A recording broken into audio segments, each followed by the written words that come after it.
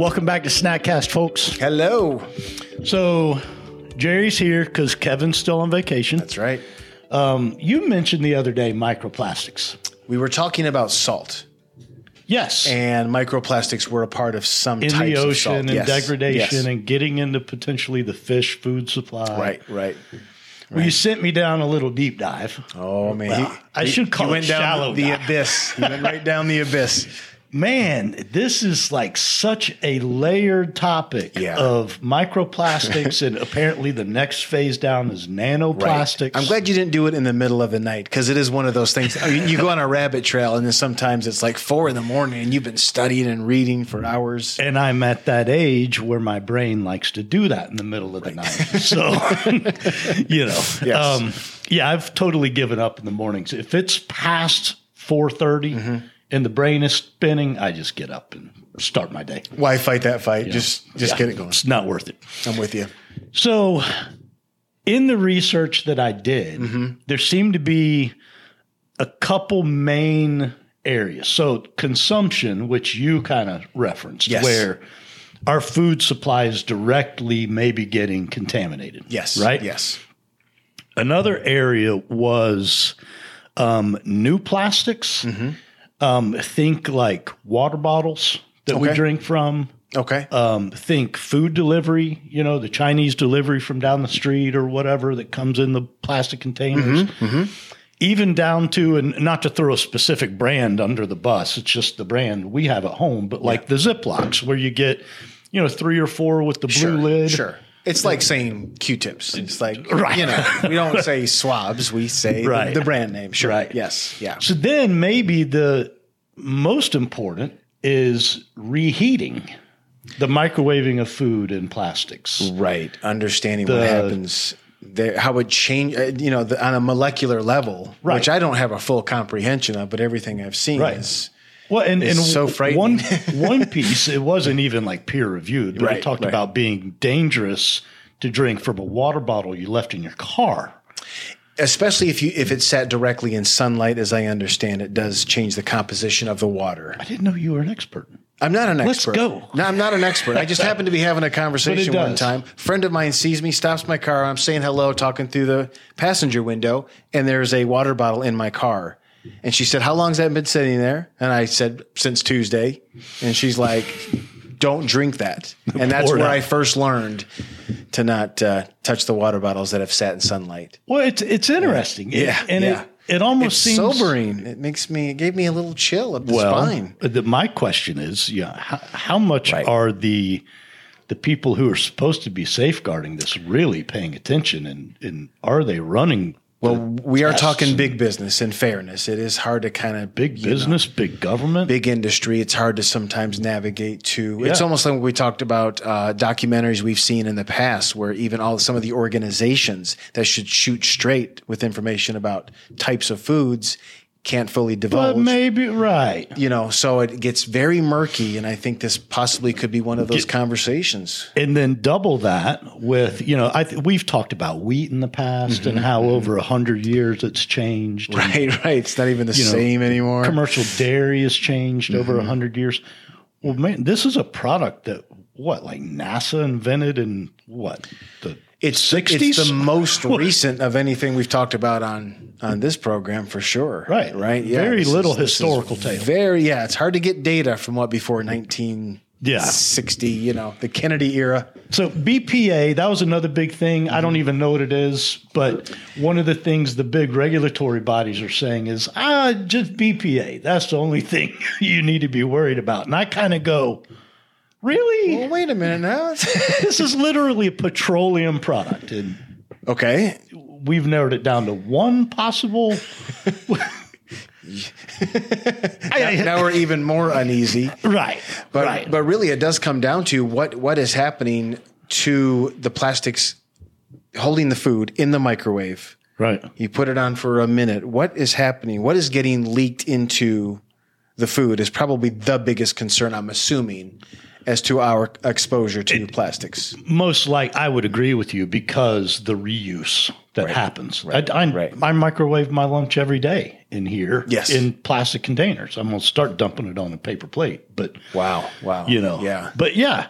So I did find some peer-reviewed data that was interesting. This one mainly talks about new containers, the food delivery, the whatever. So this is from ScienceDirect.com. They are peer-reviewed journals. They report to, I think it's called PubMed.gov or something like that. The title of the article, Microplastics from Consumer Plastic Food Containers. Are we consuming it?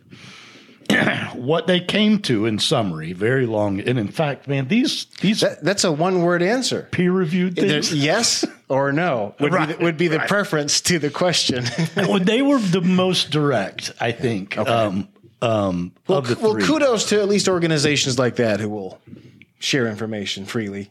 Again, peer reviewed, right? So the reading, the comprehension level was a little above mine. How about a non-peer, non-colleague? Can I get the dumb down to the cliff notes? Are we consuming it? Yes. Yes, Scott, we are. Well, so here's what they did say. They determined, so think about a pack of, plastics that you might buy. They determined, quote, the average weight of isolated microplastics per pack to be 12 milligrams, 38 milligrams, and 3 milligrams. That was kind of depending on size, shape. Okay. What have you. That make up what it is? Or like if you get a pack of, 3 big ones, it was going to have a higher. Gotcha. So they went on to say new plastic containers can be an important source of direct human environmental exposure to microplastics. Wow. Right? Yeah. So, of course, that I thought, okay, well, let me go see what the FDA has to say about it. Right? Yeah. So the FDA statement, this is one of many they put out. Studies pursued by FDA's National Center for Toxicological Research. Nice job. Yeah, thanks. Have shown no effects of BPA from low-dose exposure. So no effect I find hard to believe. From the FDA? From the FDA. Via the plastic industry or just pure FDA? Pursued by the this is a statement from the FDA. Okay. Quote, studies pursued by FDA's National Center for Toxicological Research. But again, why just BPA? What else? First, you're telling me there's no results no harmful results. Right. But we're looking at one. So we've isolated that one. that one. Okay. Right? Yeah. It's kind of like wheat and gluten, I guess. Right. And then, of course, the guys with no agenda, wink, the Plastic Industry Association, their statement was, quote, plastic food and beverage containers may be used safely in the freezer, microwave, dishwasher, or a combination of all three when these uses are labeled on the package. Don't nuke your pasta in a water bottle. That's where I would begin.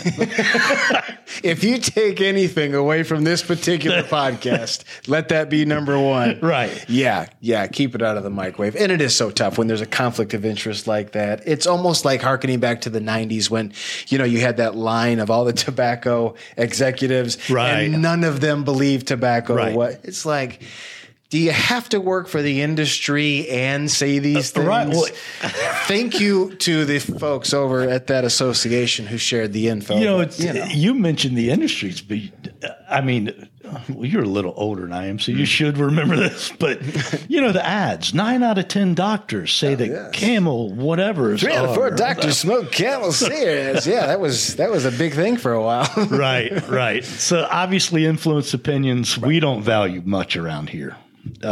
It's pretty skeptical. This is a there's a lot of skepticism here, and rightfully so. I think it's healthy skepticism, but I mean, at the very least, we are surrounded with plastics, and now we're finding it in the ocean waters, pretty much everywhere. There are microplastic even growing into plants. Into the plants, right. So it is a little sobering, but at the very least, if you can lessen your exposure to it and especially keep it away from and that, I guess advice. We kind of skipped over the part of why should you care? Yeah. Right. Yeah. I don't think we've had enough exposure on a timeline to really know long term. My gosh, when was the microwave invented? We got ours somewhere in the mid to early 80s. That's all same here for sure. Same here. Yeah. So they did one study. It was on some rats. And I don't know how they got microplastics into them, whether it was food supply. Don't even want to think about scientific manipulation. But they did, those rats did demonstrate reduced function of the white blood cell, which of course, if I'm correct, is immune and healing and pretty vital to your health. So it looks like it could be a big deal. I would highly encourage doing your own homework. Do a little or just playing it safe. You know, I mean, we don't, like you say, we just referenced the tobacco industry. How many years until we found out that it was actually a cancer-causing problem? Right. Decades. And even then there was pushback. Even in the 90s, there was pushback from on the executive level. So this one, we're a little soon, but long-term effects, we really don't know. But and maybe we'll do a deeper dive. Yeah. And try and really kind of peel back these layers because it seems to be one of those where there wasn't a lot of really clear information that wasn't, I mean, you can go to YouTube and pull up a million different videos about it, but the real hard evidence, peer-reviewed stuff. It's worth checking out, though. Yeah. And worth thinking about. Yeah. Yeah. So that's it, guys. Microplastics suck. So, questions, comments, concerns, hit us at snackcast@yes.fit. Don't forget to stay moving. See you.